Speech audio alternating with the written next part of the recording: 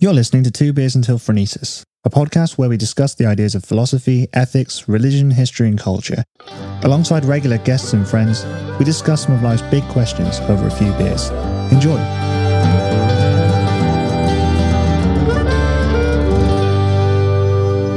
I don't know how these work, honestly. I've been so curious to find What out. do you want to kick off with? I don't really know where to start, to be honest. You mean you know? Right. But I think probably what we could do is just start by sort of going around and sharing. Just sort of like, I want to get an impression of everyone's sort of experiences with. This is an intervention. Yeah, it is. We're in the wrong place. Find out. We'll find out later. I think all of us have like slightly different relationships with music because some of us like do it professionally, some of us do it just as a hobby or whatever. Jack, you're just here for the I beer. just listen to everything. I drink a lot while I'm listening to it. So yeah, I think that's a good place to start. So you don't play any music? No. No. I played one instrument at school and then I've forgotten it completely. Is that the clarinet? Yeah. Yeah. And Wow. that's about it, really. Nice. In terms of what I play, nothing. Did you feel anything when you played the clarinet? My lip always hurt after. Physical, but I was on Yeah. mentally. Pain in your soul, Jack. Oh, in my soul. Not a lot, because they'd only ever tell me what I should be playing. Yeah. And you can like when you're learning, obviously from like nothing, they start you off on what you have to know as a necessity Yeah. to get a grade. So You sure you were playing it right? If it hurt? probably not. No. Where were you putting it? Well, the wood on the end, because it vibrates, it just does my head in. Like, I didn't like it, so that's why I didn't continue it. So I never Not for understood me. the whole reed instrument thing. I could never understand. I tried blowing it on a few times just because, curiosity. So in that context, that could be really dodgy. tried blowing a few times. Yeah. But there's the whole movement. The trumpet was quite fun for me. Yeah. I used to play it back in primary school. What instrument did you start on? It would have been the trumpet, the first one I ever tried. Yeah. I was in year 4 to 6. We had a little brass band in primary school. Didn't go very far. And then from there, I think I had a kind of phase through high school where I started to do music, realised all the uncool kids were in music, so I stopped doing it, went to geography. But in that kind of half a year stint, I played the guitar, and I didn't like it at all. But then, at college, or maybe just before college, my dad hooked me up in these lessons with a guy called Trevor. Lovely old bloke. He used to come around my house every Wednesday for like an hour or so, and we used to do all the basics, we did all the chords, and then got to the stage where I wanted to start to learn the songs I wanted to play, and that's when it got a bit tricky for him, because I think the first song I said to him was Linkin Park, Bleed It Out. So then he came back the next week with, I don't know, he came with a tab. Wasn't even know the tab, it was just chords. He started playing a country version of it, thinking that, he tried to transpose it into something else. He went, I bleed it out big and deep. And I was saying, this guy doesn't know what he's doing. He's got like a level of like learning the basics, and after that, I think, kind of become your own thing. So after a while, I don't know why, he just stopped turning up. And no, I never knew anything else. He caught the gist that people weren't onto it. People It was after the Bleed It Out lesson, I think. That's when he started. He was like, this kid's got it all wrong. So after that, I just took it upon myself to get me. Well, my dad bought me an electric guitar for like 70 quid. Really really glittery blue. Looks fabulous. Started learning my own method of learning. So kind of did a lot of tablature, a lot of power chords. And then I just got to the basics of that. Learned all my favourite songs like Disturbed, Linkin Park, like Nickelback back in the day. Learned all those songs. And then kind of just learned from there. I've just kind of been learning from tabs ever since. I've never had proper lessons, and unless you call those lessons at the start proper lessons. But I've never actually been taught properly. Yeah, like self-taught. No grading. Did you always want to go and study at uni though? No, not at all. You sort of fell into it. Yeah, so I went after high school. Me and my friends wanted to go and do games design. So I went to IT in Stafford College, and we were kind of under the impression that the course gave was, you'll be learning all this. We'll teach you how to do all this Dreamweaver. That's the internet one. Yeah. There's another kind of Web Flash design. creator or something that you could use. Yeah. And we were like, it's going to be sick. But then we ended up doing this Excel stuff. And we're going, this isn't what we came here to do. And we got to do how to do games and stuff. But there was only one lesson within a month we did that. So about half of the year, after the first year, we're like, you know what, scrap this. Me and Adam, my friend back home, he played bass. He came onto mine. We did a few YouTube videos in my bedroom together back in the day. So we thought, there's a music course here. Let's go and do that. So me and him jumped ship into that. And that from then, that's when I kind of wanted to go to university with it. Because I did 2 years of college, BTEC. Came out of distinctions. And it was really fun, the whole process. I learned how to record. Then I was been in the band for the first time. like everyone being on the same boat. It was absolutely incredible. Mm. So then after that, I thought the easiest way to do it is probably carry on with that in terms of education. And I went to university. I think I've gone a bit too far ahead after talking about your first experience. I'll stop for a second. It's just to dwarf how much experience I have, so don't worry. That's why I got You you. all start with the clarinet. No, it's much better. That's why I got you out of the way first. All right, yeah, nice. So you're I'm gonna pick you up now. You're Swiss Army man. a Swiss Army man, a multi-instrumentalist. Thank you. Like Daniel Radcliffe in that film where he plays a corpse, like that sort of Yeah. What You're film's the that? It's Swiss called Army. Swiss Army Man. Oh, right. Yeah, it's got Daniel Radcliffe playing a corpse in it. It's great. You're the Swiss Army man of instruments. Oh, thank you. Yeah, I mean, yeah, Very awkward, but thank you. yeah. You're not just a songwriter, but you're a music producer as well. So you've got arguably like more professional context for music than the rest of us. Managed to get paid for some things, luckily. So. Yeah. That's the dream. Yeah. Not anymore though. I'm going into programming now, so goodbye music. But yeah, COVID kind of. It's a hard living to make, isn't it? Yeah. End of an era. Yeah. I don't think I've actually ever asked you before, but when did you start? When did you come into music? Very young, yeah. Because my dad had like pianos and drums and things around in the house when I was growing up. So I think from what my parents say, it was pretty much as soon as I could reach the piano, I started all, like playing around with the keys and things. And I think when I was 5 or 6, I started getting piano lessons, and I hated them. But I also hated school, so I just kind of like would go off and play piano and things in breaks and lunchtimes and whatever. The people you were referring to is like when you looked into those practice rooms and saw those weirdos. That was me. You were like, oh, no. I knew I knew from somewhere. You're the one behind the Like, glass. hunched over a piano going. Yeah, pretty much. So like, that's pretty much. I just any instrument I could pick up, I would just like to play. Started guitar when I was about 15 or something because I just used to play the school guitars. And then my dad was like, I need to buy you a guitar because I think my sister got a guitar, like a little nylon thing. She was like practicing a little bit but not really that serious about it. And I would just sort of like, sneak the guitar now and again. I was just like playing it and practicing it and whatever. And he was like, oh, I've got to get you a guitar now because Well, I remember when we were in a band together. I think it was my first band, and you couldn't play the guitar at the time. And then every week or so, I'd like look at you, and you'd be like, trying to figure out where the normal chords were and everything. And then the next week, you'd be like fucking shredding it, just somehow, just.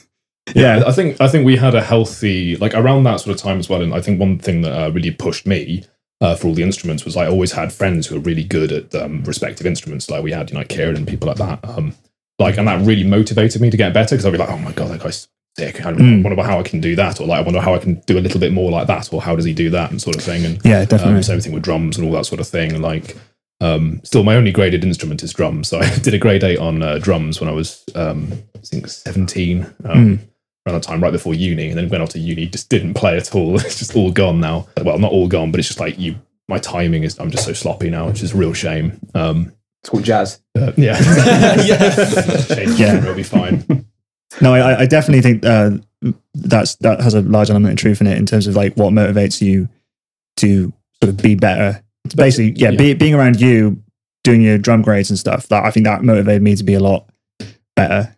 Yeah, like, we were all contrast. like pushing each other, I think. So there was like 3 or 4 of us that were all quite serious about drums. We all loved drums. So we all just like, we would like come in the next day, like, look at this cool thing I think. And we'd be like, Feed off each other. I've got to come up and think of something better. I'm gonna think, and then we'd all be like, go away and practice it and try to think of Just a big who's big digger competition. Yeah, Pretty much. Yeah. So, and I just remember like coming in and doing things like freehand, where you do like a one-handed roll, drum roll, where you like use the rim and the phone, you're like that.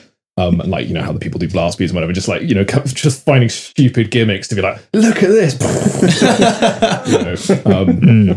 Yeah, it was good times. But no, I think for me it was always the motivator was I always wanted to just write better music and play more. I just always, like, the thing that kept me on the instruments was not, I really want to get good. I was always like, I just need to be able to learn this so I can then play this part on this piece of music I want to make. Or like, I just want to be able to like, just strum some basic chords on the guitar. And then it gets to the next thing. I would like to do a basic solo. Then I'd like to do, and you get one thing and the next thing. And, you slowly get better just through wanting to get that sound. And so, that was always a big motivator for me. But yeah, it's weird because now I kind of regret going into music. A bit. I mean, I still like really enjoy it, and it's still a massive hobby. But it's kind of like it's not done me well as far as like vocationally. Yeah, it's stressful. It's like the freelancing I've done was really hard and not, and the money is very inconsistent. So it was just, it was just tough, and I don't think my personality is necessarily that suited to it, but it was just out of necessity for. I think a lot of people do the same thing where they're just not enjoying school. They sort of start to rebel a bit, and I would always rebel by going to the music rooms and just like spend all my time just doing that sort of thing rather than working. And now it's kind of weird because I'm coming back into STEM again, so I'm going back into maths and programming and all these sorts of things now and retraining. So it's been kind of sort of 360, but at least I can master your podcast and things now. So I've got that. Yeah, it's always the biggest concern I think with music, because everyone said to me like, it was a hobby.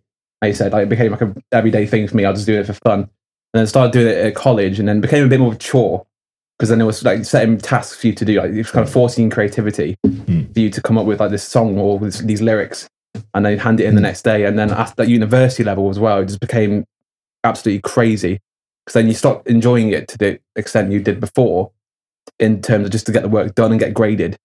And then that's about my spare time. I didn't spend any time. Did you find that now when you were like? Did it just become a chore a bit? A little bit less so. I mean, my degree was kind of weird because it was a music production degree, and I think it was too like broad. So I don't think. So it's weird. Like stuff like my theory got way better after I went to uni. Weirdly enough, because I sort of learned much more out of necessity. And things like that. But it was kind of weird. But at uni, it was kind of like, because we did loads of loads of different things. It didn't really like dissuade me from doing more music, because like 1 minute we'd be like soldering circuit boards to make synthesizers, and then the next minute we'd be like learning mixing on Logic Pro and how to like master. It's a bit more variety, so it keeps you interested. And then like the next minute it's like, we need to like create piano reharmonizations. So it was like a weird mix of loads of different things, and then we're like teaching Javanese gamelan into a primary school kid, like just totally like random 0 to 100. And then doing like a Steel Pans concert, like all sorts of really strange variety of stuff that probably looked good on the CV, but it wasn't particularly specialist, which I think was the problem. And I think the vast majority of the learning I did was probably in my spare time, so I did kind of enjoy it, and I got quite, because there was a lot of spare time to just keep messing around making music and all that sort of thing, which was good fun. But yeah, you come out the other end and like, oh God, what am I going to do now? I've got a music production degree, like, oh dear. I would think the large majority of like university courses are what you put into it in your spare time, to be honest. But yeah, I think there's a fine line on the creative side between entertainment and art, in terms of, what you're sort of trying to get out of creating music. Similar to what we were just saying, like, I think there's a difference between doing something completely free out of your own creativity and then doing something for utility in order to, achieve a very specific, certain kind of thing. I don't know if you've ever. Does it feel like very different if you're, say, like writing a soundtrack for? Because I think you wrote soundtrack for films, didn't you? Yeah. So there's a couple of short films we did. Which I did Foley for a short film, which was really fun. That's fun. Super fun, yeah, because you just like, it was like the thing where there was like little dragon creatures and all sorts of things, and I like got like giant cardboard tubes and would like mate, sounds like that into these tubes, and like get all these strange sounds and like do the footfall sounds and things and rustling and all that sort of thing. And that was really fun. So I think again, like I didn't find it too much of a problem, because it was like there was a lot of different stuff we did. I think there is definitely some creativity in the limitations you're set sometimes. So I think often having an excuse, and I'm definitely that kind of person, especially at school, where I'd piss off the teachers because I would always like push the limit of what I would be allowed to actually like submit. So I would just do something as left field as I possibly could just to take the piss. I mean, oh man, I've got to like, I think you might have heard some of it, but there was one lecturer where we had to do something called Max for Live, which is like a music programmy kind of thing, sort of like a very, very like higher level object oriented kind of interface for like making music stuff. And basically we had to do an assignment where we would make something like that. And the lecturer himself was like really into all these like really edgy, weird stuff. And to be honest, his art projects were just not good. There's some stuff like that which is really good, but then the stuff he was doing was like, when it's just looks like it's trying to be really clever, but it just isn't. And so like we would all, slightly take the piss, and then basically, and I can't believe I got a really good mark for this, but basically, and we had to go perform, like, stick in the USB at the end and in front of the whole class and play it. And basically I did a thing where I fused the sound of bees with the sounds of the Bee Gees. So it's Staying Alive. And it's just like this horrible noise piece where it's really ominous. And there's a text-to-speech voice just saying the lyrics to the Bee Gees Staying Alive. Turned into a horror soundtrack. Ha, Staying Alive. And it's Yeah. it's like really, and shit, the lecturer was like, oh, this is really good. Completely unironically loving it. And it was literally me taking the most piss I possibly could out of the assignment. So there was stuff like that where you just, I don't even understand how. I think the grading, especially at university, some of the teachers, if you can, very subjective, if you can find a niche that they're into. Because I did one where I went on the pub. You've got them around your finger if you find something that they're into. Oh, yeah. Just reference them. Just reference their own work. By the way.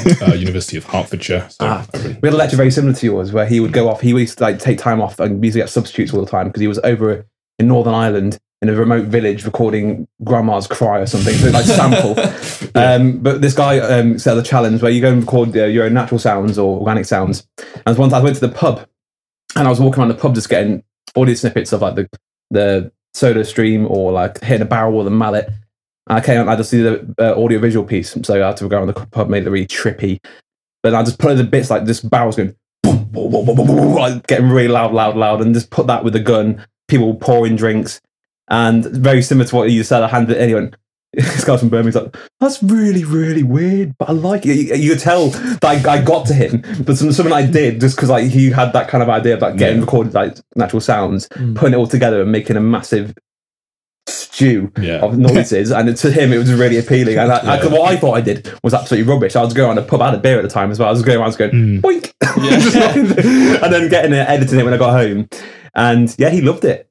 I found that niche that he liked, and they got me a good grade. Yeah, that's so true. Because on the reverse side, I had a lecturer who was a very traditional kind of classical pianist guy, and we had to write and score out a piece of piano music. It was 2-minute piano piece music that would get performed at the thing. No beats. And so obviously, unfortunately, I couldn't get in the middle of everything you handed over. All these bees I've bought, and I've got use for them anymore. Sadly not. It didn't go well for me because basically I was like, well, what's the most stupid thing I get? And I basically wrote this ragtime-ish kind of honky-tonk piano piece, to get him to do. Because I was just like, well, this is the silliest thing I can possibly do. And obviously it did not go down well because it was he was very much classical, and this was a very swung piece. It was very over the top. So it was just things like that, and you realise it didn't really matter that much how well written it was. It was just you really need to write it. Then what was the task though? It was basically to write a piano piece that was scored correctly and everything for the performer. Obviously, the key being for that particular performer. Oh, so he was. Okay. Don't write a crazy piece that is not. It's write something that he would probably play. So it was that was the fate. So I stretched it and tried to take the piss as much as possible, which is it doesn't work. See his limit, and you went past it. Don't do. If you're doing a music degree, look at your lecturer, see what they like, and then just try to appeal. Know your audience. Absolutely. Honestly, they are. They are your audience. At uni, the audience is the lecturer. Well, I was thinking about this in relation to writing philosophy pieces, and because obviously there's this whole thing we've kind of semi-exposed, jokingly a little bit, but you do have to write for your lecturer, but I don't think that's necessarily a bad thing because it's still writing for an audience. At the end of the day, it's still a skill, and I think it's an important life lesson. But just because it's not necessarily objectively graded doesn't mean that it definitely works in the benefit sometimes, especially if you know a lot about your lecturer. Towards in their third year, when you've known them for a couple of years, then you know exactly what to do for them. It's kind of cheating in this way, the method. Yeah, but I think it's still a valuable practice. I think it's still good to be writing for a specific person. Because if you're in the big wide world, you are going to be writing for a specific person. Exactly. Although I would say there's a brilliant talk. I can't remember the guy's name. He's at the University of Boston. He's the guy who helps out with the writing of PhDs and things like this. And it's super interesting because there's whole generations of people now that end up not understanding why people will not publish their stuff. This is particularly in the context of written work, so in scientific journals and things like this. So someone will create a PhD and they'll be writing it for their PhD advisor or whoever they're writing it for. And because they've gone through school their whole life writing for the teacher, writing for the lecturer, and writing in a very academic style, they then go into the real world and go, why will nobody publish my article? And the issue is that there's so much that academia becomes this kind of bubble of a particular way in which, things are marked for grading schemes. They're marked for like lecturers, but they're not marked for like people who actually want to read it. Just key points like engaging a reader like straight away by like presenting, not only justifying your position in your article and trying to make a bold claim like, this is the established paradigm, but I'm going to prove that X, Y, or Z is, slightly different or whatever else, and then try to make something engaging and readable and something that you would actually want to publish. And like that has a massive impact on what's going to get published in the real world. And it's amazing how many people, unfortunately, because they're not practicing writing for real people, and the key maxim here is that they don't understand the difference between novelty and value, which is like the key thing. And it's something I didn't really understand for it's like just being novel and being interesting and different doesn't mean that anyone has to care. It's like, an example that he gave was, so there were PhD students who would do stuff like they found like some really obscure person who traveled around the world and wrote loads of diaries or whatever in the back of the library. Like, I could write about this and talk about like this. And he's like, well, did they do anything particularly interesting or remarkable other than just travel around? And it's like, well, no, but nobody's ever written about this, all this like chronology. It's like, but does it matter? How valuable is that to anyone else? It's not. Yeah, that dichotomy is basically the crux of what's wrong with academia. In a nutshell, it's like there's this obsession with just creating like novel theses, and it's like, well, especially in can you keep bringing it back to philosophy, but especially within philosophy, it's like it should be much more valuable to be relevant, because that's kind of the point of philosophy, or at least it was originally, and now it's just sort of becoming more and more obscure, and I think that's what's turning people off to it.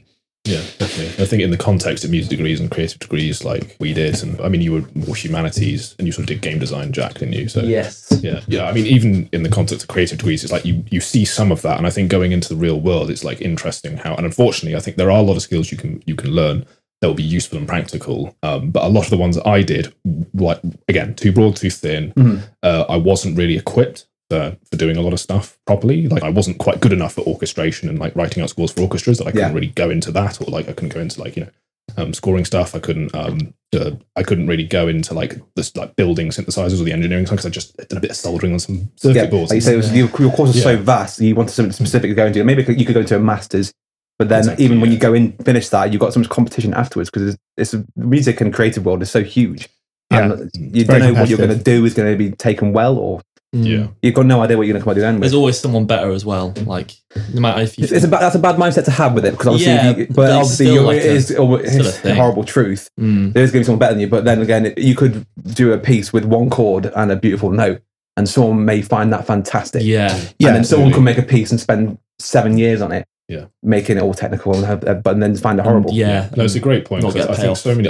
I know a lot of people. You see it in like YouTube comments and things under like people who sick of guitar, where they just go, "I want to give up." There's no point, because you say like, but you're thinking about music as if it's like a sport, and it's not. It's not at all. It's like you. As long as the way for it. And I think there's a lot of people I see you get like very worried about like starting because they don't want to be bad, or they're like worried about the fact that there's going to be so many people better at it. But at the end of the day, nobody is going to have exactly the same experiences, stories that you want to tell, the forms of expression that you're going to have. The vision. And at the end of the day, if you just do whatever you can do and create it, that's going to be something different and hopefully interesting as well. And like the more you hone that sound in, I think that a lot of the more technical music isn't as popular as a lot of the pop, basically, and I think there's a very good reason for that. And I think it resonates with people, broader audience, but also like you just look at things like Bob Dylan. Like Bob Dylan is not like an amazing technical player. He's 4 chords and a great musky voice. Exactly. That's all you need. Like his first album is literally just a bunch of like folk classics, and it's just some of the most simple songs you can play. And I think like when we began playing, me and you and I think I definitely had a lot of that sort of competitiveness, and I think you just have to sort of within a few weeks, I would sort of got over that initial like bitterness. You see someone do something like really sick, especially when you're actually learning. I think that's what puts a lot of people off. I think a lot of people have like a weird mystique over playing an instrument if they've never played one. They sort of think, oh well, it's too difficult, or it's almost like a strange fear of like approaching the instrument, and because it's a matter of degrees and optimizing like okay, so today I'm going to learn this chord, and you just keep going at it, and you can't lose sight of the mountain, but you do have to take each step as it goes. Yeah, being able to confront inadequacy and also be able to like cope with failure as well. I think it's definitely. I think that's probably the most valuable thing I've learned from doing music throughout my life is that comfort with like being a bit foolish and not being very good. Like, I do a lot of singing now, and I just wouldn't have imagined that I would ever have done any singing when I was like, even 18, 19. And I started out of necessity, and it was pretty bad. And I still kept going, and it was like, oh God, and I hate the sound of my voice. And it's like, now I'm passable, so it's fine. You can benchmarks for yourself. That's the thing as well when you're teaching yourself, I always find. You see like a lot of people, like you said, it's always mountains climbing, it's like a sport. People will teach themselves, and if they don't find they've reached a certain level by a certain time, then they will lose their drive for it. Yeah. And not necessarily people who are musically gifted, but some people will just pick up an instrument and be able to pick it up just from the notes they play. They can just tell, and they'll pick it up really fast. And some people try to do that and expect it to come naturally.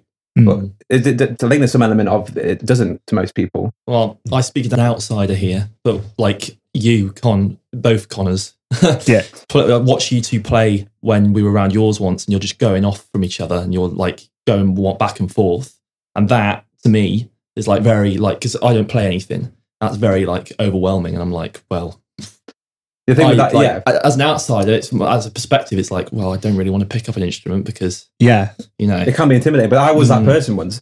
Yeah, we weren't everyone was crazy. Like we weren't shredding. We weren't. I don't know, going power sliding across the floor, playing the guitar behind our heads. Like we were just being so proud. I think we were just playing guitar on your own. Just nice. You're sort of picking you up with the guitar.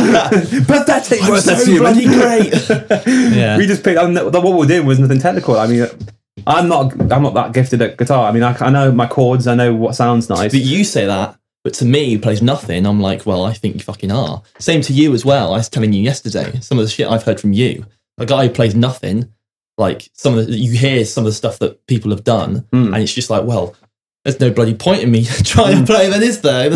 It's already there, everything I want to listen to. But I know that's the bad mindset to have. I understand that's a terrible mindset. Like you said, I can't shred. I can play like a really slow solo at most, but like it will probably sound decent. But then I felt at times like you watched a video of like Herman Lee, of the Dragon Force guitarist, like shredding through the fire and flames behind his back, and I'm going, what's the bloody point? But then I'm thinking, that sounds good, but what I make, my own songs, I would prefer. Because that's what I like. Because you can come up with a lyric that isn't so far away. through that find a unique form of expression. So, the glisten in your eye, I can swallow my mouth. To say. It was coming. I think that can be extrapolated to pretty much everything. Like people's attitude towards visual art. I've seen it a lot in philosophy as well, where people are just like, I don't understand it. So I don't want to try to understand it, and I think they're just taking it not piecemeal enough, and they're also like afraid of just the idea of struggle and the fact that you have to put a lot of hard graft into just the basic fundamentals before you're going to get anything that sounds good. Sometimes you find like you go to someone's house and there'd be a guitar in the corner, and they're like, "What do you play?" And they're like, "Oh no, I tried it for a week, we couldn't get the grips of it." And you're like, "Oh, it's a shame." My impulse buy off Amazon. I put it aside for now. But like, I'm out on the wall, man. I'm pretty much confident in saying that I think everyone can play some instrument. I don't think when people say they're tone deaf. I think it's harder for some people. I mean, if I can do it, fucking anyone can. But like, just like, I don't know. Some people just like, oh, I'm tone deaf. It's like, no, I think that's just like code like for drums, right? I haven't tried. Exactly. That's why I started on drums. Start doing jazz. Jazz. It's like with the excuse where you got small hands, you can't play. I went to a college with a kid who had dwarfism, and he had hands like, I couldn't tell you, so small, but he could shred a piano faster than any bastard in that course could. Yeah. And we used to watch him. He used to get me pissed off with him because he used to sit in the corner and play Superstition by Stevie Wonder all the time. It got a bit annoying in the end. But he was just so fast. He was so technical, and things he was doing, I can't even imagine doing mine. Like, it was crazy. Yeah. So the whole size doesn't matter thing does apply for that as well. Yeah, everyone says that. It's like, oh, I've got like really short hands. I can't play guitar. It's like, that's not a thing. Like, if your hands are that small, you can get fingers smaller are so guitars. short. And they say that to a musician. It's like, but It's bollocks. You don't. I'm I looking used to get annoyed at like teachers used to say that like to me they was just like, oh, you got bigger hands, that's why you're better at. I'm like, it's not because my hands. Like, it's just Great hands. Like, it's just because you can't play. It's because you haven't been practicing, you idiot. Like I'm a teacher. A teacher goes like, oh, I wish I had hands like yours because if I only have small hands, so I can't do all this. It's like, no, what You're my teacher and you're full of shit. Your teacher, give me your hands. Not at the end of the day, you can always go and make noise music with bees, you know, like yeah. How Yeah. many times is it going to come back to the bees? so no matter how small Not the bees. exactly.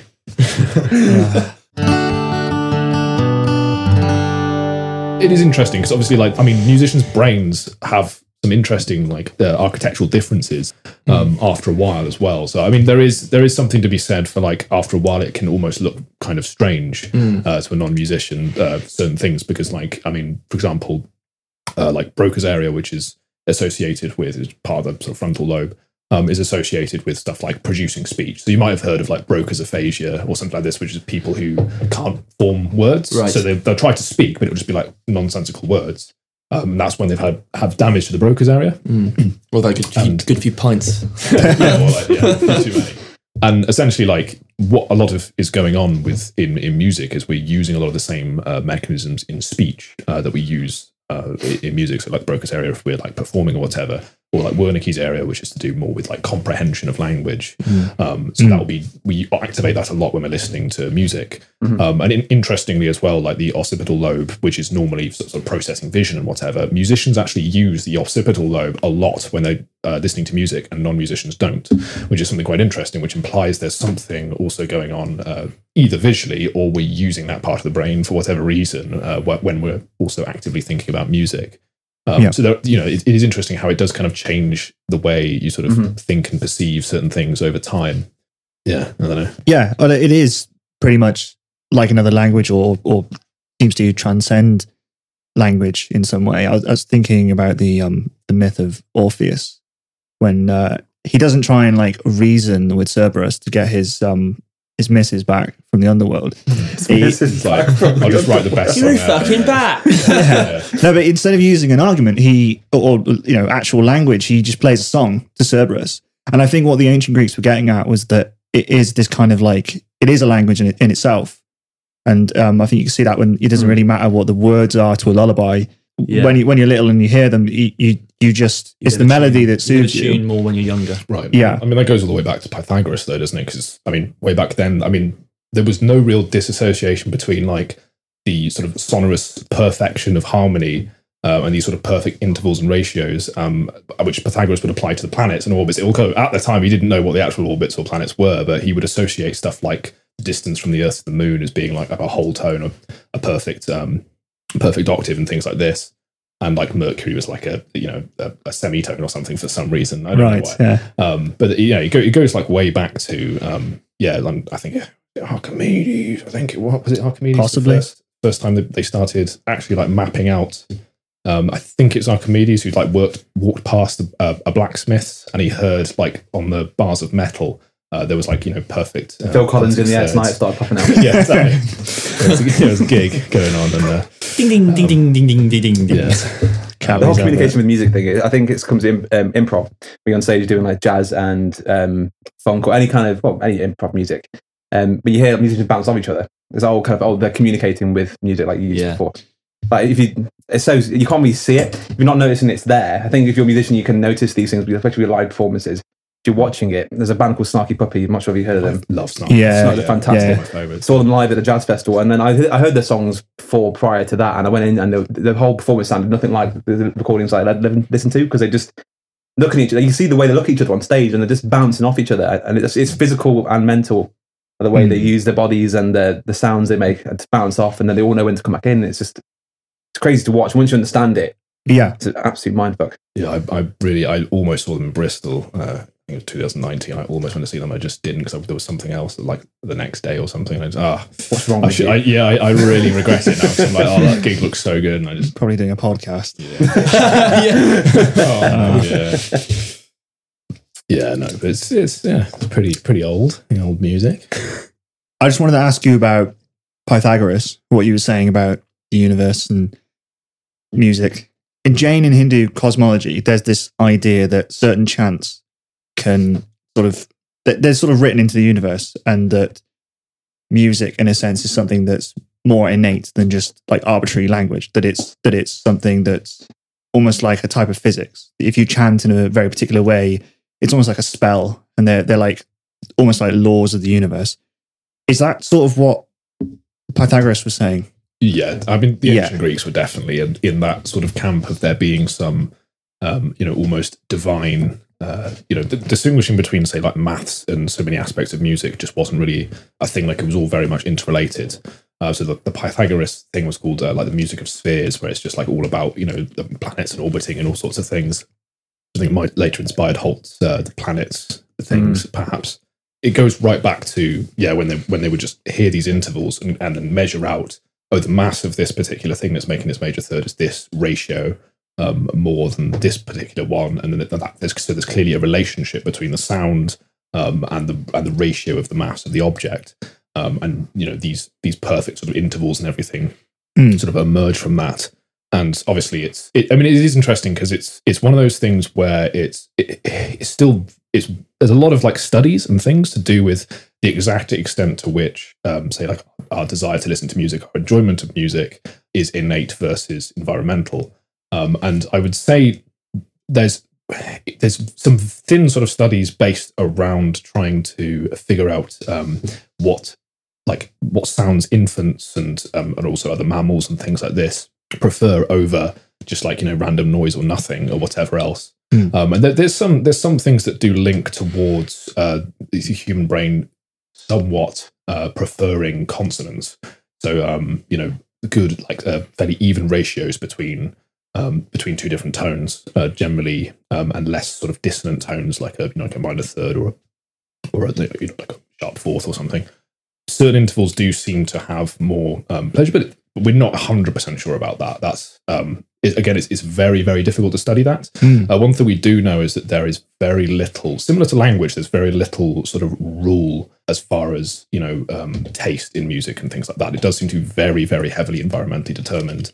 In the context of Western music, we see generationally people will statistically be more likely to listen to music they were introduced to between the ages of like 10 and 25, which includes also the music of their parents. So what you actually see is generationally, you see a spike in certain music around that era that you and your friends and whatever listen to at school. And then also you see a spike in that generation's preference for their parents' music that they were listening to around the same time. So you see this interesting thing where people will often go, oh, well, that must have been a golden age of music if this generation's listening to all the 60s stuff as well. Yeah, it's just a total misunderstanding of psychology. It'll be like the 70s that they also like on top of the 60s and then the 80s.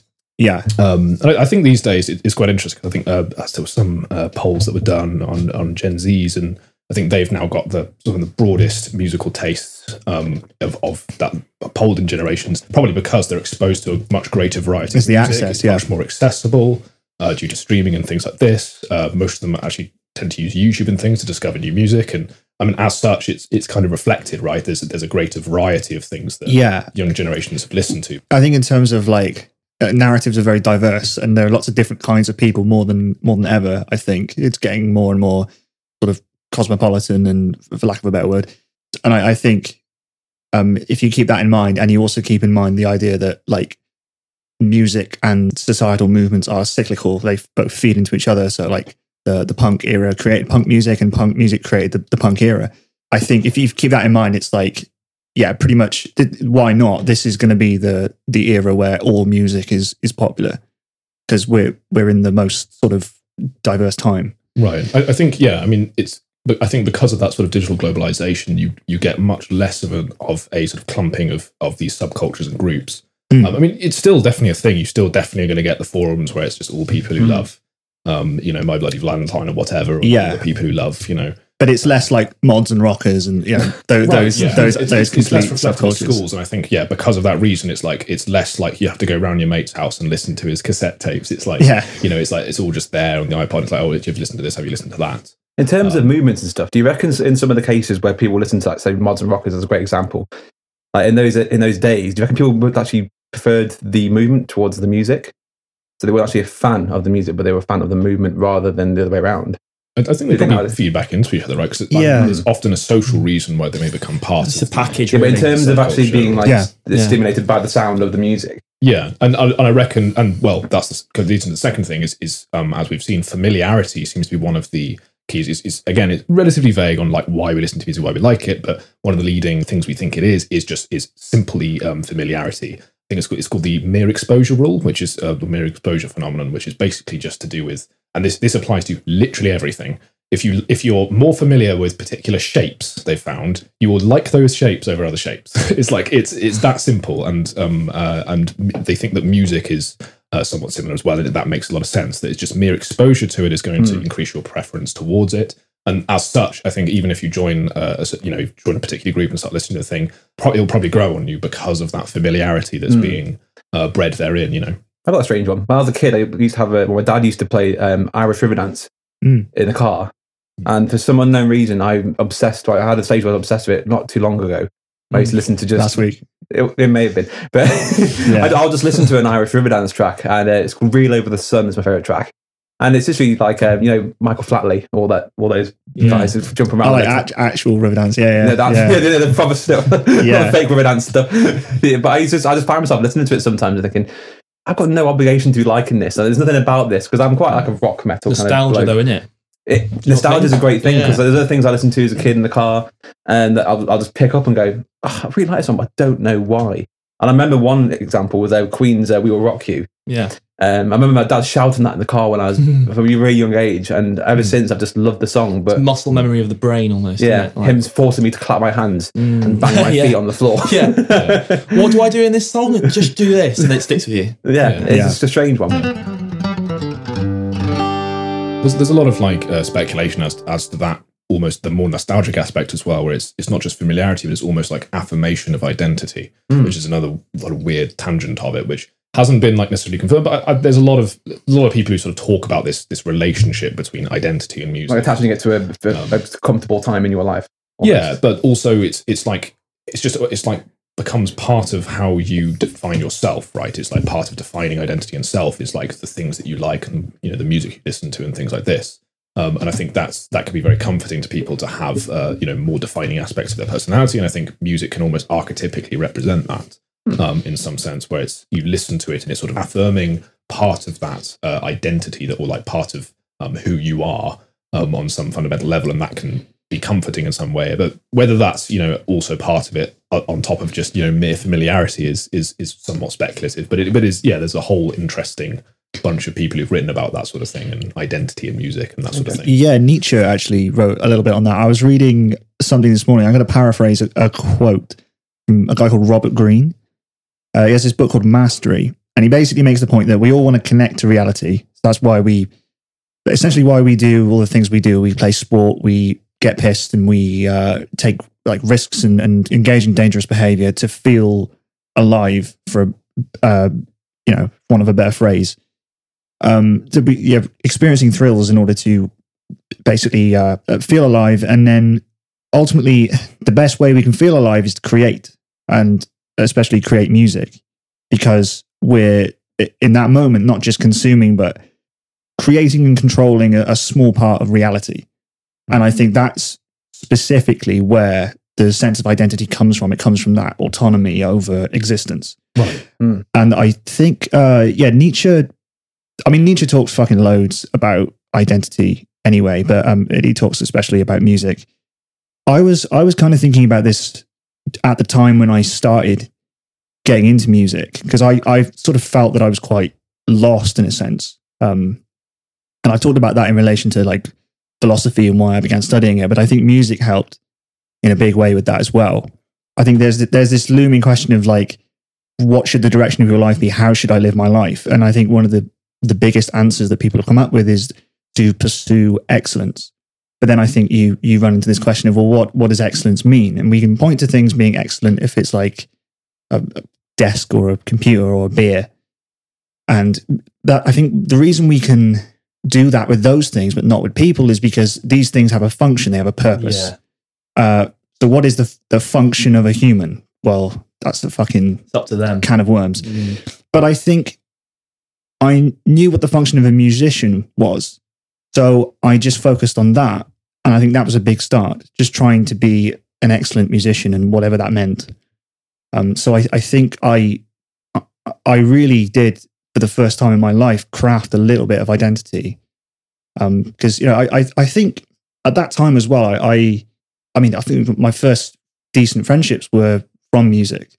And I think I struggled a lot with, my grades were pretty shitty, struggled with bullying and stuff like that, like just before I got into music. I think music just awakened that sense of identity that wasn't there before, even if that was just finding some form of motivation, something to strive for, like a challenge or a pursuit, something where you could say, okay, I've got better at that, and this is what I'm aiming to do. And I think you can extrapolate that creation of talent onto everything else, and from there slowly kind of build up a sense of identity. Yeah, there's definitely a great escape. Going back to the early years, I remember I got through bullying as well at school.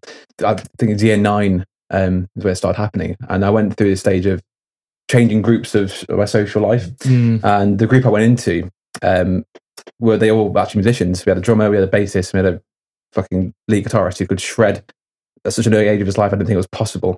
But even those occasions where I was grafting my amp across to his garage to play like Breaking Benjamin at 7 in the afternoon or something in the evenings, it was just one of the most biggest releases of expression you can give. And then just doing that, and even going back to school, I wasn't as worried about going back because I knew that I had this kind of comfort zone that I had a relationship with all these other musicians that I was hanging around with. It's like an anchor.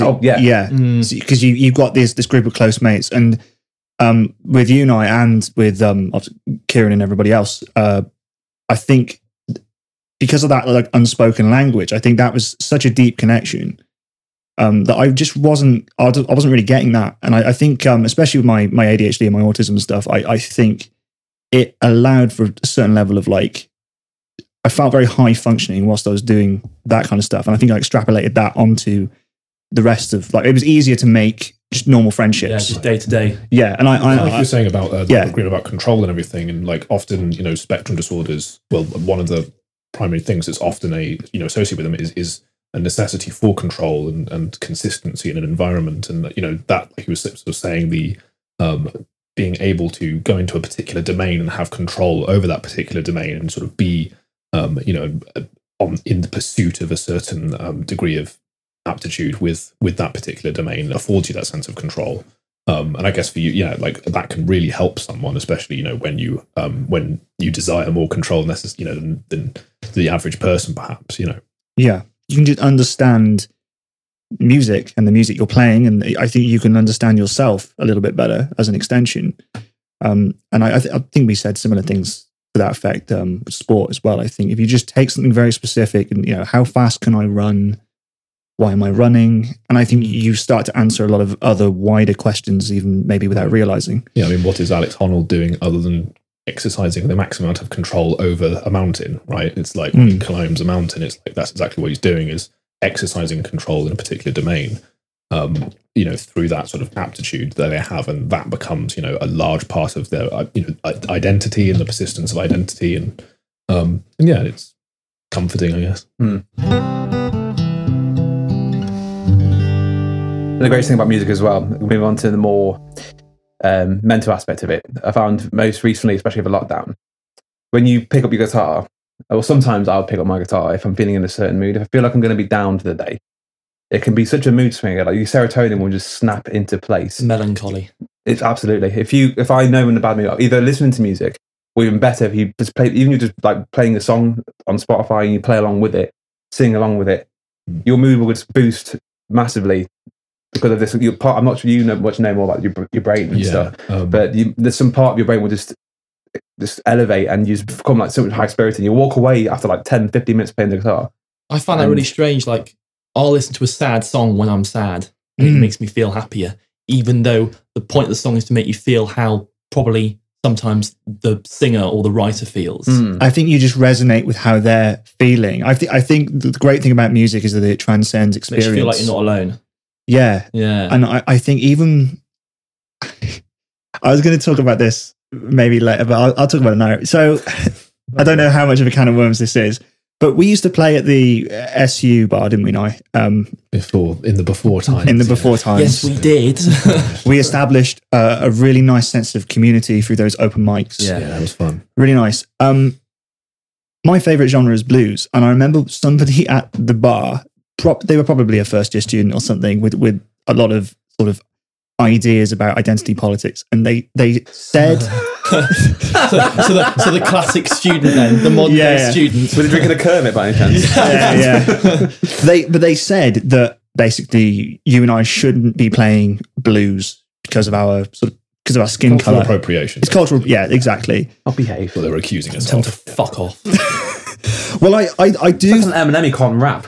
So He's not black. Like, Get a fucking. well, yeah. it makes no sense. Like that. So in defense of this, I do think that meaningful relationships with one's history is what should be strived for. I think that like a healthy relationship with cultural artifacts that sort of belong to your own heritage are better. But I think that if you say you can't do anything outside of that, you can't have music in that case. Yeah, you're limiting where it can go. Yeah. By just saying, oh, you don't have anything to do with the culture. Yeah. Yeah. It all spans from blues, and then from early days when the slave trade back in the US, where they had in the 40s, Detroit, when they had all these guys on metal drums in the street slamming, and there used to be what was it? They used to sell piano sheet music to backhanded to the slaves at the time, and they would make their own out of it. Yeah. And then everyone's going, oh, this is really, really good. There's a lot of origin from that. And that's all come back from Africa, where they were doing the tribal music with the drums, and it's all come from that. Yeah, blues is pretty much, it's the most raw type of, it's drawn from like 6 different things, isn't it? It's like a combination of loads of different things. Yeah, it's like African folk music, which is like super raw, about as basic as music can get, and really important spiritually. And then you've got like the Christian stuff as well, like the gospel stuff. You've got slave songs, Americana folk, and all that kind of blending together. And I just think it's really weird that this idea that you can't. Somehow I'm missing something. I think in actual fact it's a better thing that a white person can play what is deemed as black music, because I think what the Rolling Stones were doing was with the best intentions, like to blues music, with the blues explosion in the 60s and stuff. So I think what they were doing is sort of recognizing what had become quite a old niche genre, and sort of going, look, all the modern stuff you like comes from this, and they're actually bringing out a lot of these black musicians and saying, listen to their music. And they were also reinventing their music in novel and interesting ways.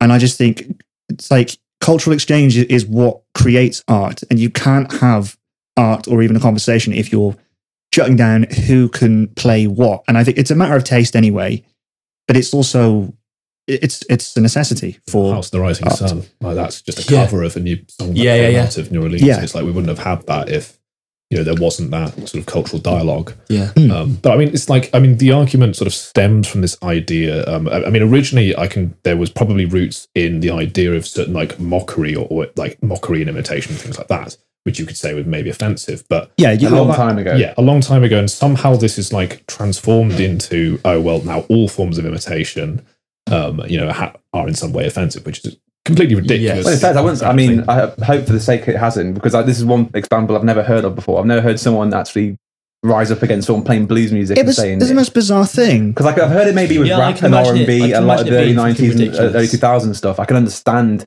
because that was a generation of black culture in gang culture in the US, and that was all built around that. So it's almost the same as the slaves and the way they kind of raised their own genre out of the circumstances they were in. So I can understand, but to use it as against blues, it's a generational thing, isn't it? Yeah, absolutely. Everyone nowadays is just raised to think that their opinion counts for something, and they must. But in a certain case with music, it's such a open and creative aspect. I mean, you take snippets of every kind of like genre you hear and create it into your own. But these people that have these opinions probably aren't musicians.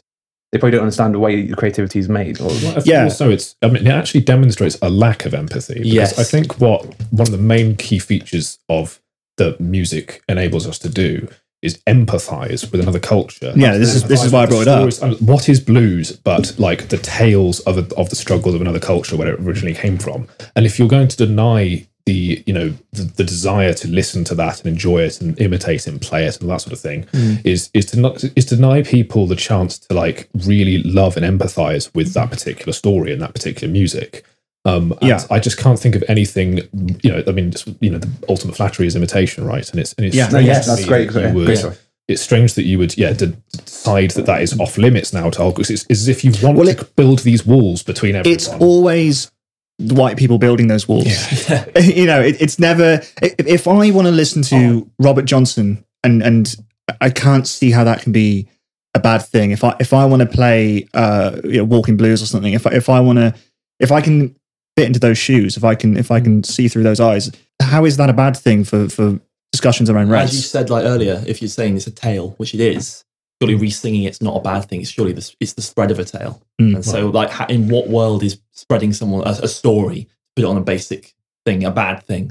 Like right, the point is you exercise some empathy and you gain some insight into that particular struggle or whatever it is, and it's that is a vital part of how cultural exchange should happen. And I think art is all about that kind of bridging of barriers, and it's not. I think as soon as people start artificially imposing all these you're doing exactly the thing you think you're. It's white people sort of arbitrarily gatekeeping a kind of tribalism. Like they're sort of saying like, no, this is off limits, and they're actually encouraging a sort of they own that, and there's no kind of dialogue between. Yeah, and the irony is when the blues came about, it was a mixture of white culture and black culture coming together. Because obviously you had the beat from the blues and the melodics from the white culture coming in together to form this new genre, and that was a great kind of drive for the community of both to come together and go forward as a society rather than being like segregated. Right. So ironically, when they're saying you shouldn't be playing blues, well, blues was made by both kind of coming together, and then from that has formed all these other genres. Yeah, I think they wanted to reach a white audience. They wanted to sort of tell their story and have it known. I've been listening to a lot of like gospel stuff lately. I'm not religious, but like the power of that kind of music is incredible. That's why I've always liked blues, because it's got such a narrative to it. The way it sort of came from Africa and parts of the US, just in the Delta, and then spread from the Delta. You've got Mississippi blues and Chicago blues and New Orleans stuff where it sort of blends with jazz and stuff. I think that there's a continuity from that to rock and roll and the way it was taken in kind of more protesty and experimental stuff with like punk and psychedelia. It's like an ancestry of the music genre map. You would just see it all. It just spires out from that one particular. Well, not just from that genre particularly, but a lot of it does come from that. I kind of feel with like a lot of modern music that it's lost that, but that might just be me being an old soul. I think it's not lost. I think it's just aged badly. Not badly, but it's sort of diluted. The basics of, not necessarily melodically, but a lot of the beats, maybe some of the bass lines you can maybe say as well, a lot of the transposed into what you class as modern day music, especially pop. A blues beat's like, so it's very simple, it's very straight, very driven that way. But it's the elements of it are still used today in pop music, I think. Yeah, but I think it's more like the reason why these sort of genres come in waves is that we prefer something where it's not exactly the same if we listened before, but it's been changed, or it creates some slightly different experience for us. And I think blues, for me at least, I think there. It's largely something where a lot of modern blues for me, it kind of feels like too much of like an artificial imitation of a lot of the storytelling that was kind of happening, which is why I'm not necessarily as much of a fan of some of the more modern artists. That's not always. I do agree with you. It's like there's a lot of stuff where it's I do feel like it's nice to see genres gradually evolve over time and change and shift around, because as the context and the culture and the story changes, I think the music and the way it's arranged and the instruments used and the stories that are being told and like the influences from other genres and all sorts of things, is like that all impacts the message being sent across. And and I think particularly if we look at certain genres that very much have a specific genealogy at a time and place, they tend to start to sound a little bit like the corpse of what it once was after a while, if you're continuing on with exactly the same thing that they were doing. You kind of get recycled every now and then, every kind of generation or two. You do get a recycled version, like Rag and Bone Man, for example. Like he's not you know what I mean? Like he's a typical blues artist. He would probably be famous in the 60s or 50s if he was around then. But a lot of his earlier stuff was very simple very much like a blues artist would be back in the day. Mm. And everyone loved it, didn't they? Everyone was like, "Oh my Yeah. god, this guy's doing blues! Yeah. What?" And that sounds a lot more genuine. And I think it was that. I think it's that genuineness of those kinds of things when they research, which I think people really latch onto. Which is what I like, and it's also, you know, you can tell it's like there's always like this slightly unique spin or something different in the presentation or the stories being told when it's when they sort of come around like that. Yeah, I think that's what I was getting at. It's kind of like authenticity versus cynicism. That's for me. That's why I can't hear the blues and a lot of modern music, because to me it feels cynical. But I also feel the same about modern blues music, like you say, that's stagnated and kind of feels like really old hat. It's like I used to really like Joe Bonamassa as a blues artist, but I think some of the things he does now are a little bit sort of. It just feels like. I think it's ineffable, really. I can't really explain it, but it's just kind of this sense I get. It just feels a little bit tired. Yeah. No, I think there's and there is also like that interesting thing where, you know, you get, like you said, you get these generational sorts of resurgences of particular subcultures that sort of come back, but in a slightly different way, which partly happens because of this like generational interest in particular music, your parents' music that you end up liking, and then that sort of comes back in your generation. Music. So it sort of skips a generation, and then it's slightly different. The sort of, you know, maybe the stuff that you listen to, or like the more modern stuff that's in that sort of vein. And so I think you see a lot of that, which is interesting. But it's I think it's odd if it's like a certain genre where you've been listening to like a lot of a particular thing, and then you hear something that's a little bit too close to it that's new, and sometimes, but by the same stroke, if someone came across the genre and that was their entry point, it's like that they're going to love it. It's great because to them it's like the authentic original.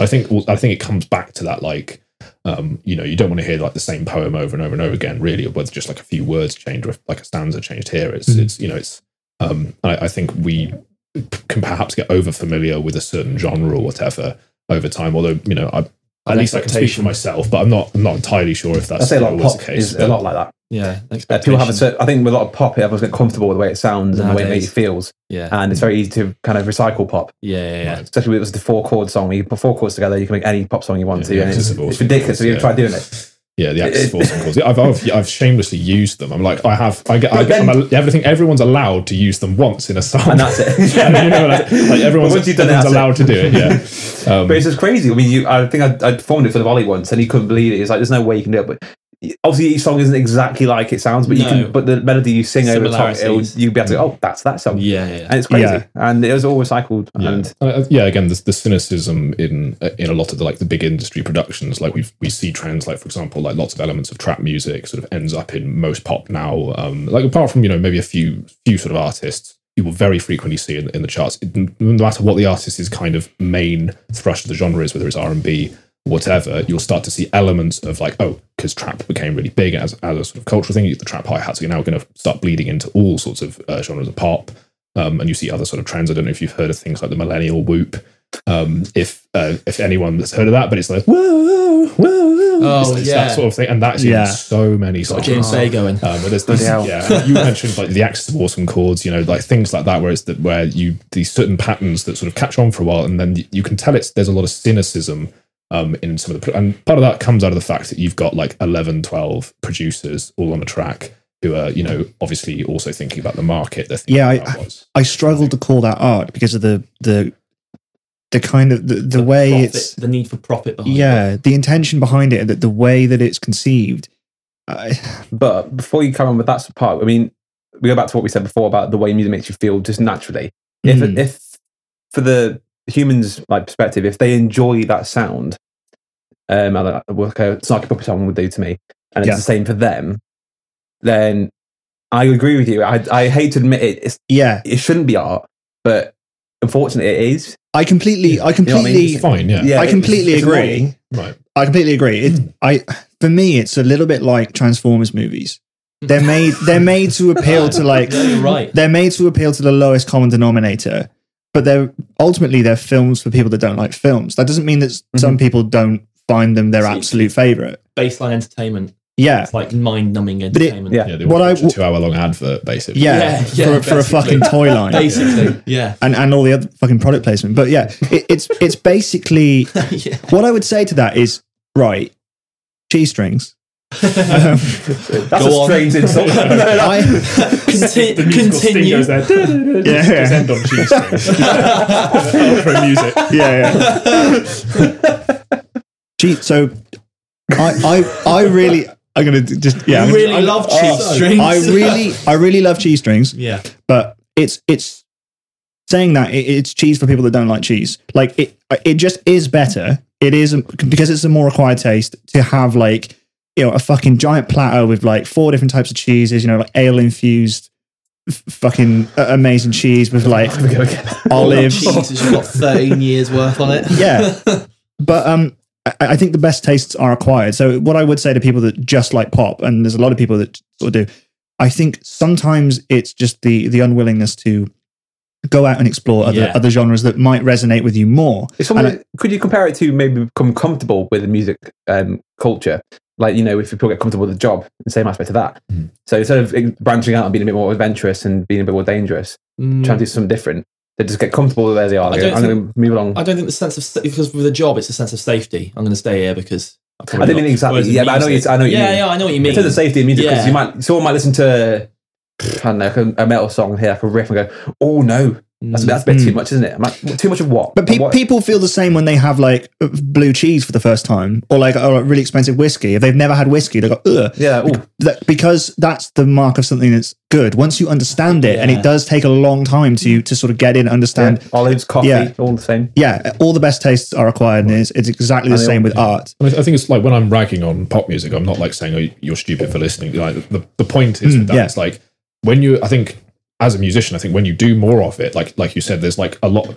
You're often frustrated that it's like I want to listen to something that's a bit crazier, a bit more out there. And I think and like you said, like an acquired taste sort of thing is where you know, if everyone is just serving you, you know, cheddar all the time, Foster's, and the radio is a big part of that as well, because the radio is pumping out that kind of music. And unfortunately, if you are a person that goes to work every day in the car, put this radio in, or Chris Moyles, whatever it is, listens, and there'll be a song on there that will always be resonating around the whole of the country or around the world. It'll be pop music, and then again another song about having wet bits. WAP. Oh, I got completely lost then. I think it can be annoying because it's sort of like, I think when you learn to hear those patterns and you just like, okay, look, you've taken, you know, that, can you stop using that particular thing in that particular arrangement, that particular thing, that particular like melody line in every song. Like, you know, there's just like lots of pop where it sort of does this, you know, pretty much just like a note and then it will go up one note and that'll be like a verse. So it'll just be like, no, no, no, no, no, no. So much pop like that now, and it's stuff like that where it's like, okay, you know, maybe the first couple of times it's not a problem, then after a while people, and you know, obviously I'm ranting about like cynically about pop music, but it's like, it's at the same time, if you enjoy listening to that stuff, you know, more power to you. That's, you know, fine. Absolutely. But yeah, I think it can be difficult for people to understand when it's like stuff that you really like and passionate about. Especially, I think if you like to listen to a lot of different stuff and you're hearing a lot of repetition, it can get kind of frustrating. But that's what I'm the same with you. I absolutely appreciate. I mean, there's even some pop music I like. I'm not afraid to say it. Like, I'm gonna. And I think everyone, that even if they don't want to admit it, because we've all been open to say, like, you listen to pop music, you don't hate it. There's some people out there who go, I bloody hate it. It's ridiculous. It's the most ridiculous kind of music. Or and I say to them, that's absolutely fine. But are you just saying that because you're trying to be like culturally different and being edgy? Like, there's no shame in you saying you like a certain type of pop music. It's there the same way every other type of music is. If you like it, you don't like it. Fair enough, if you don't literally like it, there's some probably that I hate as well. The whole point of genre. You know? There's some music in the genres I do like, which I hate. It's not wrong to hate something like that. No. If it sparks the right thing in your head, then why not like it? Yeah, and I've always thought because there's not really any genres I wouldn't say I like dislike genres or hating it. It's more just like you got to find like the way in, or you find like the thing where the gateway drug into a particular genre. That's the same way. It's a very stubborn way of looking at it, because when I was a bit younger, I did have a bit of that. I used to think, rap music, I just don't get it. It's horrible. But then I listened to some other stuff. I mean, I'm not that into it, but I can't name any songs off the top of my head. There'll be something like I'll listen to and I go, oh, that's pretty cool. Although it was Godzilla by Eminem. Yeah. When he brought that album then, I was like, this actually is, I actually listen to it in my spare time. I actually take my time out to listen to it. A really good summary of like just how crazy it can be for like an individual is like your Spotify does the whole mix of your year or your month, right? And then mine can be like Wolfpack or Oaks McDonald, and then all the way up to like The Weeknd And then I might even have a fucking Taylor Swift song on there at one point. Yeah. And it's like I'll literally listen to anything, and then I'll have like some Bob Dylan on there or something. And that often correlates with like high openness to experience as well. Yeah. Which I think most like very musical people generally, I think, tend to be higher in personality openness, which is basically just essentially how much you want to take in new experiences, try new things, do the sorts of stuff like that. And I think generally when I see people who get very elitist, and I think I was very elitist when I was a teenager. I think everyone had a bit of it, didn't it? Yeah. Colin still is. You've got you know what you like, and you're just like everyone should like what I like. Exactly, and you go to robot mode, right? Conversion. I hate this people, the stubbornness of them, who aren't open. But to be fair, I guarantee it was every single one of us. It was. Like, There's the people you meet now who were like within their 30s. It comes of age. I also think that people have that attitude. The people that like pop have that attitude sometimes. When it comes to like jazz or whatever, they say, "Oh, there's nothing to get. It's just shit." And I think that sort of confuses pretension. Basically, I think people think that certain things are inherently pretentious, like opera. Well, but I think it's a heuristic thing, isn't it? That's a classic system as well. if you don't want to go for the effort of like learning or trying to understand a particular genre, it's easier to just give it a label. Yeah. Or try Exactly. I think it's smart by just putting it in a bucket. Oh, it's pretentious. Oh, I know it's kind of cool to hate jazz and think it's stupid noise. Yeah. But then you miss out on listening to Snarky Puppy or something like this, or like and all these and loads of great artists. Because you don't get it the first time, your immediate reaction is go, well, there's nothing to get, because you don't want to like sort of admit to yourself that you don't get something that's valid.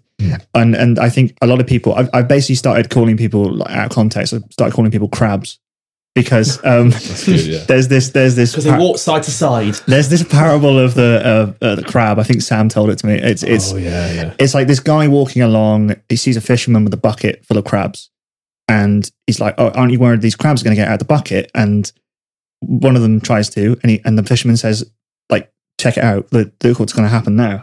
This is why I'm not worried." All the other crabs just pull that crab down.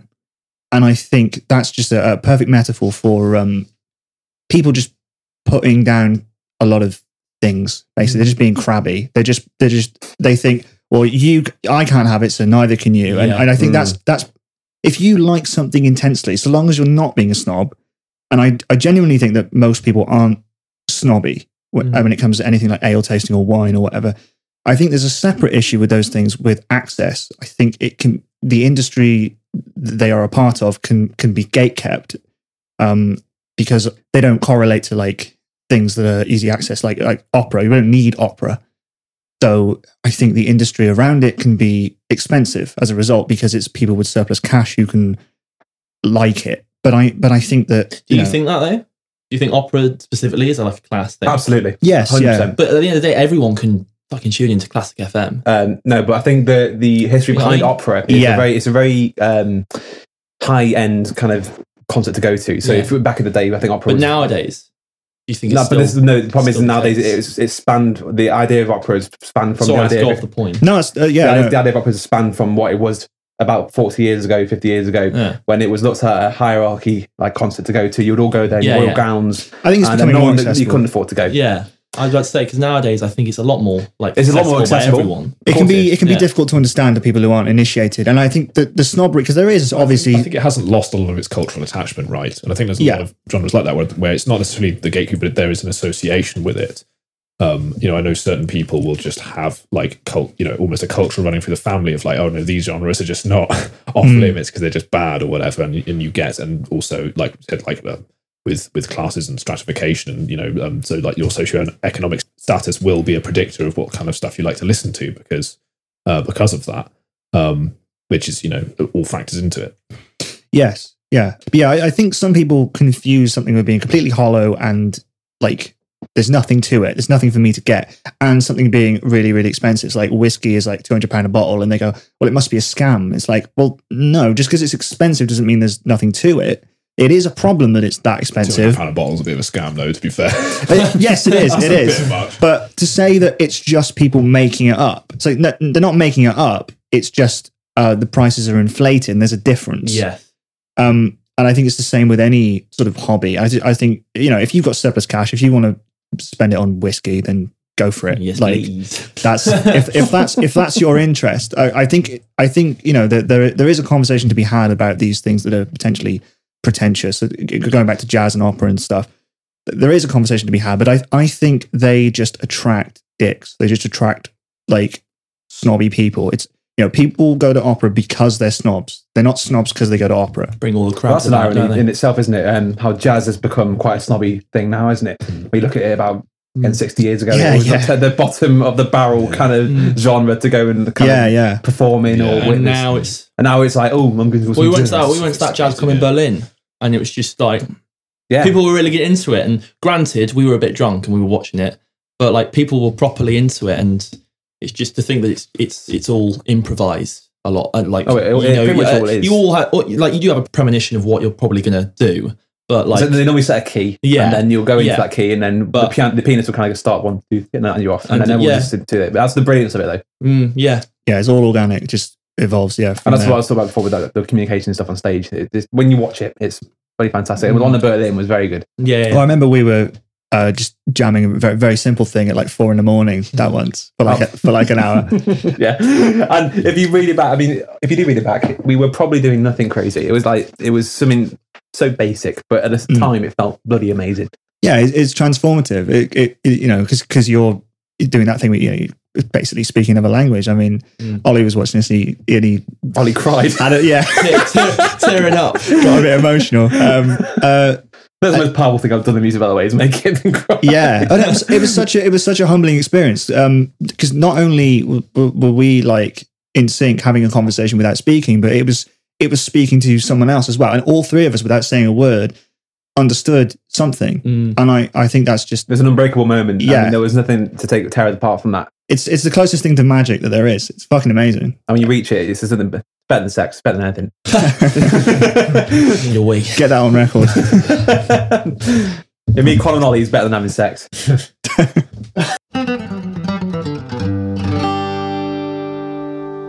Has anybody got anything else to say? I was keen for a numbers section because you know how much I love numbers. Oh yeah. Why didn't you tell us about cheese strings, Connor? I'm having a stroke when you were talking about them for a second. So cheese strings. It's a trigger words to say.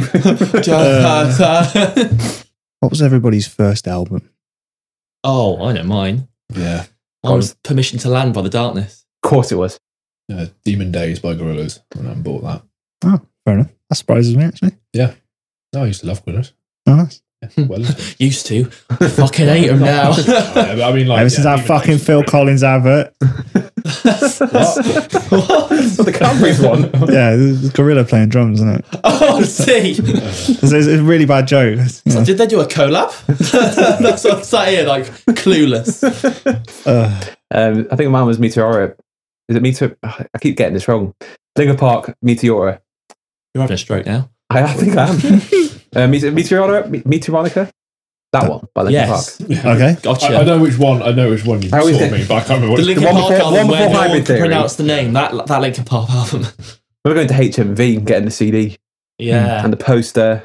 Big poster wall. When was the Remember last time you watched CD? the day? I couldn't tell you the day it was. It was on the Friday. Well, roughly. it was probably... Jesus. It must have been high school, I think. Mm. Because I remember Really? the days where I used to go to school and I used to have a flip phone Mm. and I used to go to the playground and we used to set Bluetooth names. Remember going to your settings and you used to find each other on Bluetooth and just send each other random crap. And I got a few good tunes and I got a lot of Breaking Benjamin stuff. That was a lot of the early stuff I used to get. The first song I ever played off my phone was a Breaking Benjamin song. And it was off a guy at a wedding I went to when I was a kid. And he went, heard this band? I was like, no. He's like, I'll send it to you on Bluetooth. So I got I was like, ripped it out. Flip. Oh, do you remember Infrared before that? Oh my God. You had to make sure you didn't lose connection. Give me my MP3. He just aimed it across the playground with Take this. you a good 10 minutes. What was your first album? I sort of inherited a bunch of albums from my dad's collection, I guess. He just used to give me his extra bits. But I think the first album I went out and bought was it was like a compilation album by Free. So I was really into Free at the time. They were like a bunch of youngish lads in the 60s or whatever playing blues music, and we were in a band at the time playing similar sort of stuff. So I really, really liked Free at the time. But I still buy albums now, but I only buy them when I'm like supporting a live artist or something. If I go and watch their stuff and then I'm like, well, you need to eat. Because they're like a fucking folk band or whatever, that, fiddles and stuff, and the gig's not really giving them the bread and butter. This is the whole dilemma about the streaming industry, isn't it? Yeah, because unfortunately, it's the only way to publicize yourself majorly these days is to go on Spotify, Apple Music, and Tidal, whatever the other one is. Oh, not anymore. Have they gone? Yeah, Tidal's not. You're joking. Yeah, there's liquidation. I'm not. Yeah, that makes sense. I wonder why. And all those you can't compete with all those celebs behind it as well. I know, yeah. None of them liked each other, but they still had Jay-Z, Taylor Swift. It's the classic case of like a company that's made for the artist but not for consumers. Yeah. So if they don't make any money. Yeah. It's like, well, but you can pay like a massive premium to get like a slightly higher quality that people don't give a shit unless they're like super audiophiles. And frankly, like Spotify's quality is more than enough. The fact that they put their name on it though. Like, was it Lars from Metallica? Well, because they could make more money from Tidal, because Tidal was the highest paying Lars here. CPP, whatever, the amount per stream, whatever the acronym for that is, or initialism. Did you ever see the Lars argument that he put out against pirating music? It was about early 2000s. Oh, that was right. That was around Napster, wasn't it? Yeah, Napster. Oh, yeah. Because I was really don't like what they're doing, man. We don't like what they're doing. Like, it's fucking taking shit out of it, stealing from us, stealing from all of us. If it was anyone else apart from Lars, it would have been like a logical argument. But my lecturer had this massive sort of hippie idea that sort of taking music for free is fine because it doesn't really affect an artist. And I'm like, well, yeah, not the big ones, but the small ones, it does affect them because they're having to like sell their CDs at gigs and stuff, sell T-shirts. That's how they make their money. And he was saying, well, they just make their money through playing live. It's like, yeah, because they have to. No. This band's never played live before. Yeah, they're forced to play these live gigs to fucking eat. And that they still don't make enough off of it because you're there fucking... New costs are going up. And how many times have you ever heard a band that will pay you with exposure? Oh, I think how much exposure? How much exposure you'll get from this gig? I don't think I was ever paid for playing a festival. Well, that's the thing. Like they always say this is the common ground they always go to. Like for a young upcoming band, for university, I was in a band and we did a few gigs. We got paid for maybe 2 out of about 30. And a lot of the people we went to, obviously the start we started band, you want that exposure, you want to get out there, and just for the experience, because obviously if you never played out live before, you want that. And it was good for a bit, but then after about the 20th gig we got to, after we had played a lot, and we're going to people saying, "Oh, could we do this?" And we're going, "Oh, we can't offer you anything. We can maybe give you a few beers." And I'm like, "Oh, right, yeah." I suppose it's university. Our small time goals, we weren't going to be massive anytime soon, so we thought at the time it's probably the best thing to do. But this is the kind of the standard that everyone has, not university bands, but a lot of small time bands in the UK, worldwide, have this same problem. None of them can. I think of all the bands we might have missed, who, if they had the budget behind them, might have actually done well. We might not have ever seen because they can't afford to live or support themselves because they can't make a living. There's some artists that I listen to now that, well, I think a couple of them have actually finally managed to at least break out into a slightly wider thing. But it's like maybe about 15 years or something ridiculous. They were literally just like people, obviously working their normal jobs, like working out of a bedroom, trying to do this interesting stuff, but because it doesn't quite, for whatever reason, like work at the right sort of place and time, and all that sort of thing. The band called Noah, I absolutely love, and it's like Lewis Cole and people behind that, like for just years and years, they're just like they were just like complete. It's just a tiny little artist that nobody. All what second jobs? All work other jobs. I think there's like plenty of bands like that. And not only that, but also as people get older, it becomes harder to commit to like long touring, especially if you have commitments like a family and things like this. And often they would have to do that because you need to tour to sell merchandise, which is like the main way you're going to pay off things. Especially if you're gigging outside of your continent, in which case there's going to be expenses associated with that. Venue costs are really high now, and it's difficult to unless again. It's become a t-shirt business essentially. Unless you reach that pinnacle of being signed. I mean, that's what everyone wants, because once you get signed, you're pretty much almost there, because if you can keep distributing to the needs of the record label, then you are pretty much set. But then that's a task in itself. Well, there's a folk band that I really, really like. I always play them at parties and stuff, and I've been to see them live a few times. they're signed, but they actually make less money now than they did when they were like busking, Really? just out on the streets. That makes Yeah, sense, yeah. So I have a friend who also got signed and is essentially just ended up in absolute contract hell because and he's like had stuff that he can't release now. That's just like he can't put out or release because he's that the artist's name that he was working under is under a certain contract. But then some stuff happened with the company, so that he's just ended up like trapped. And that that's unfortunately a very common story. So the whole cliche about signing your life away to the devil, isn't it?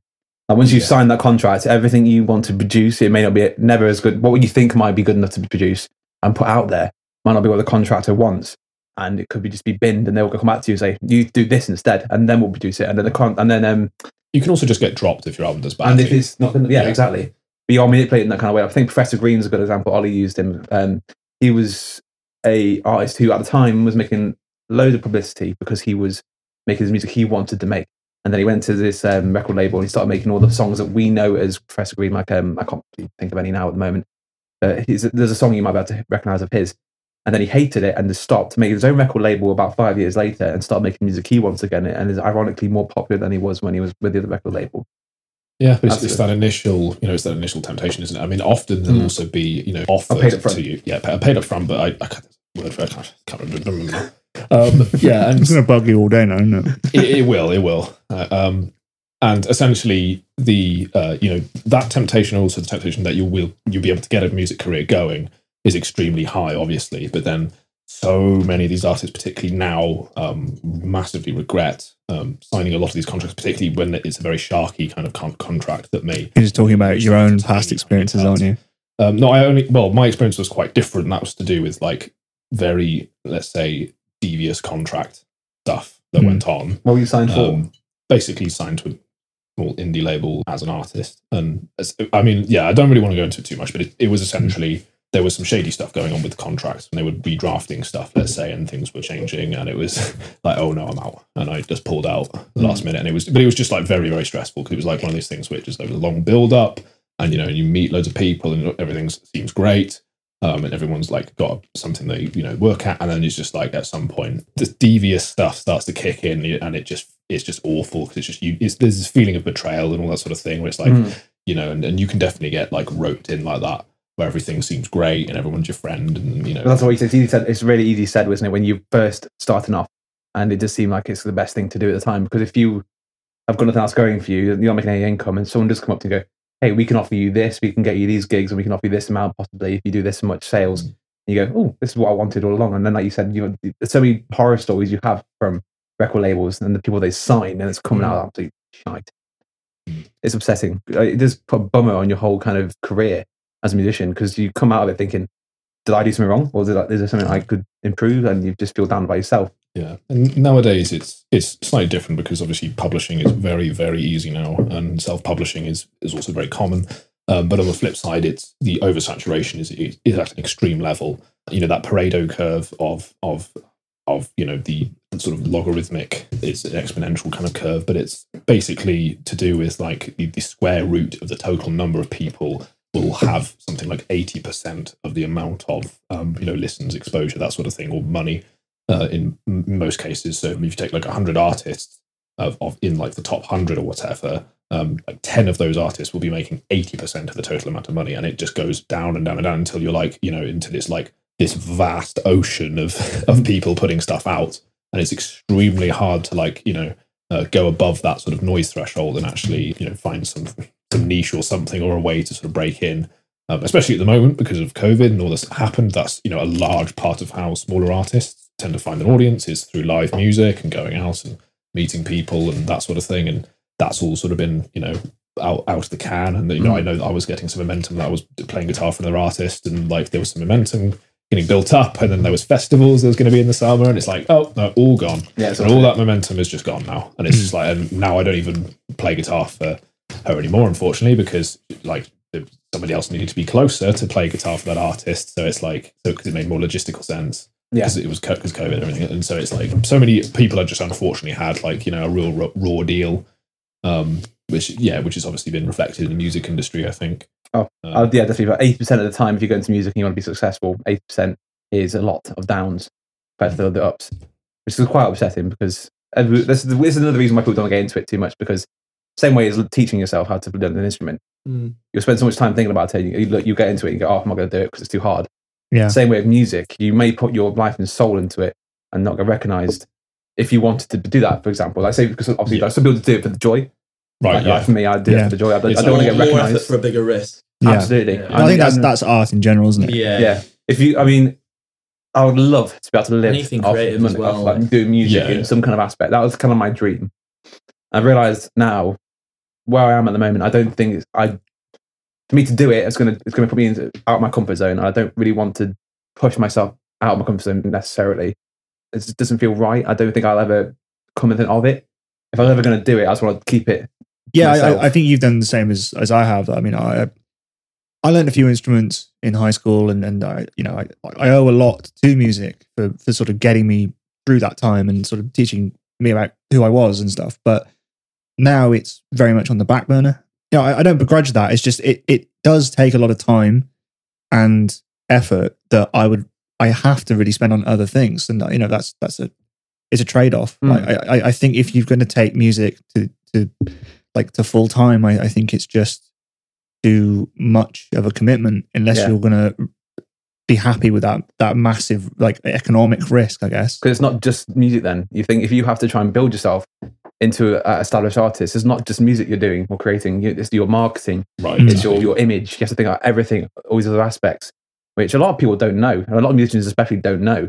They may be very, very, very talented musicians, but they won't. If you give them like a business plan or anything, they wouldn't have to come up with one because they don't know where to start. Well, it's a little bit like being an athlete.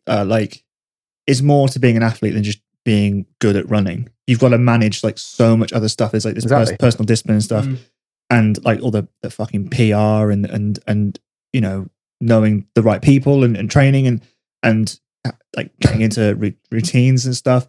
Yeah, you can be as amazing at music as you like, but you still need to be able to gig and to navigate the industry, and I think that can be very daunting. Yeah. I think I'm probably enjoying music a little bit more now that I got past really wanting to do all the mixing and engineering and stuff, whatever, and sort of struggling through that. And now it's now I've got my other the other thing, and I'm just focusing on the programming. It's now I actually really enjoy it much more when I just when I just go over to the computer and start making stuff, because there's no reason or purpose for it necessarily. You're just making stuff for the fun of it, and and that's the best thing about music, like you said, because obviously you did try, and I think I tried as well, and I think you tried as well, to try and get into that stage of we're going to try and get an image and try and make a learning of it. And I think once you've had the down, kind of come to terms with it, I feel a lot more comfortable now, not thinking I need to start making music. I just feel comfortable with what I'm doing. I mean, I'm still playing pretty much every day, and I'm still loving it, and it still makes me feel great. Yeah. And like you said, it's probably better knowing that I'm not trying to get to that stage of I've made it. But you don't have anything to prove anymore. You're just doing it for yourself. Yeah, exactly. I mean, I go play in front of someone and I don't like it. I'm not going to be upset, because I know I'm doing it and I'm going to enjoy it. Yeah. It's one of those things. I feel much more free to just do totally random stuff as well. I'll you can make B songs as much as you want. Exactly. Yeah. I'll just release something that's an electronic song, and then a funk song, and then just I can just do whatever, and I'm not really thinking about it anymore, which is nice. Ironically, this is one of the things that you might be picked up on. You might be making this stuff so freely, and one day someone might go, "That sounds really good. Do you want to?" Yeah. Well, who someone knows? catches maybe. Yeah. It's an ocean. That's the issue, and it's it is really hard to I think one of the biggest things I've seen, at least, but it tied to the success of artists, which is something I don't think I've been able to do, is consistency. And I think a lot of these artists that grow up really hard and manage to eventually break out, one large thing that they do really well is they're consistent in putting out music, in maintaining relationship with their audience, in maintaining a thing. I think for me, I was in an unhealthy cycle of that sort of really working super hard on an album or something and trying to do the best thing I've done so far, and then I sort of get to the round of research and I just burn out massively. But you talking about established artists already that you see as an example? Yeah, I see as examples. I think a lot of those will have the pressure of the publicity and the PR and the record label behind them asking them for a certain amount of stuff at a certain time grade. Right. But I would say more independent artists, even including this. I know people who've, at least I've gigged with people at some open mics and smaller places that have since gone on to be like a lot, actually like really start to get some momentum and build up an audience. And it's like it was always the same sort of, I think one of the key factors was that they were always just like constantly throwing everything at it, and they weren't like burning out. And I think that was one of those big issues. Is like if you burn out really badly, and you just don't do anything for like 3-4 months, it's like that in that time people are just going to forget you exist again. And I'm just ended up in that cycle of like, oh, he just doesn't exist for 6 months, and then I'll just like come back and post something and then disappear for another 6 months. And it's just like doing that it's not only a healthy unhealthy cycle for yourself because you're not enjoying music, but it's also just not going to work if you want to actually grow in the industry and all that sort of thing. So yeah, I think personality probably unfortunately has something to do with it as well. Yeah, I think so. Yeah, that drive. That's why none of us have made it. That's why we're away. Speaking of it being a t-shirt industry, didn't you used to sell t-shirts for a band, Jack? Fucking hell. Yeah, I used to sell t-shirts for White Rhino. Who are White Rhino? Nobody fucking knows. You know why? It's your fault for not selling enough t-shirts. Yeah, I've got one somewhere. I'll sell them to yourself. I'll dig it out and I'll send you a picture of one. Sorry, tell you White Rhino listeners. They did a gig. Well, I say we. They did a gig, and I was like, the person they didn't want as a groupie, basically. And then I sort of like turned up. We did a gig at Mars Bar in Worcester, and they were really good. But you said they were shit. Some songs, the covers were great. The covers were great. Yeah. They weren't one of those bands who was like, all right, now here's Wonderwall. They weren't like that. They were like, they genuinely would do like some good covers of like Slaves and stuff if you're into that sort of stuff. How did you get into that? You've never told that story before. Some guy I went to uni with. You've seen him. Okay. But anyway. It's just become Guess Who now. Yeah. Lewis. Does he have a moustache? Does he wear glasses? Of course, him. But anyway, I ended up doing it for him. Oh. You know what I'm talking about. You have seen him. Of course. I'd like to listen to this. But you never know. It's just not solved game. You know that? Solved game. Chris, you get an email tomorrow. What? Guess Who? It's a solved game. What does that mean? It means that if you can calculate the perfect play from the first move. Can you? You've said his name, to be fair, so No, isn't that amazing? That is, yeah. By the power of editing, I did not. Yeah, no. Wow. Blackmail. One thing we learned, Connor, is you're not going to get anywhere if you're using cheese for string on your mandolin. Yeah, that's true. All right, mate. Right. I think we'll leave it there. Cool. Cheers, everybody. How do we end this? I think we just sort of wait and just like look at each other awkwardly. It fades out with a nice guitar. Yeah. Well, it's me and Nye playing a little bit of music. That's a lovely flute. It's been a pleasure being here. Thank you very much.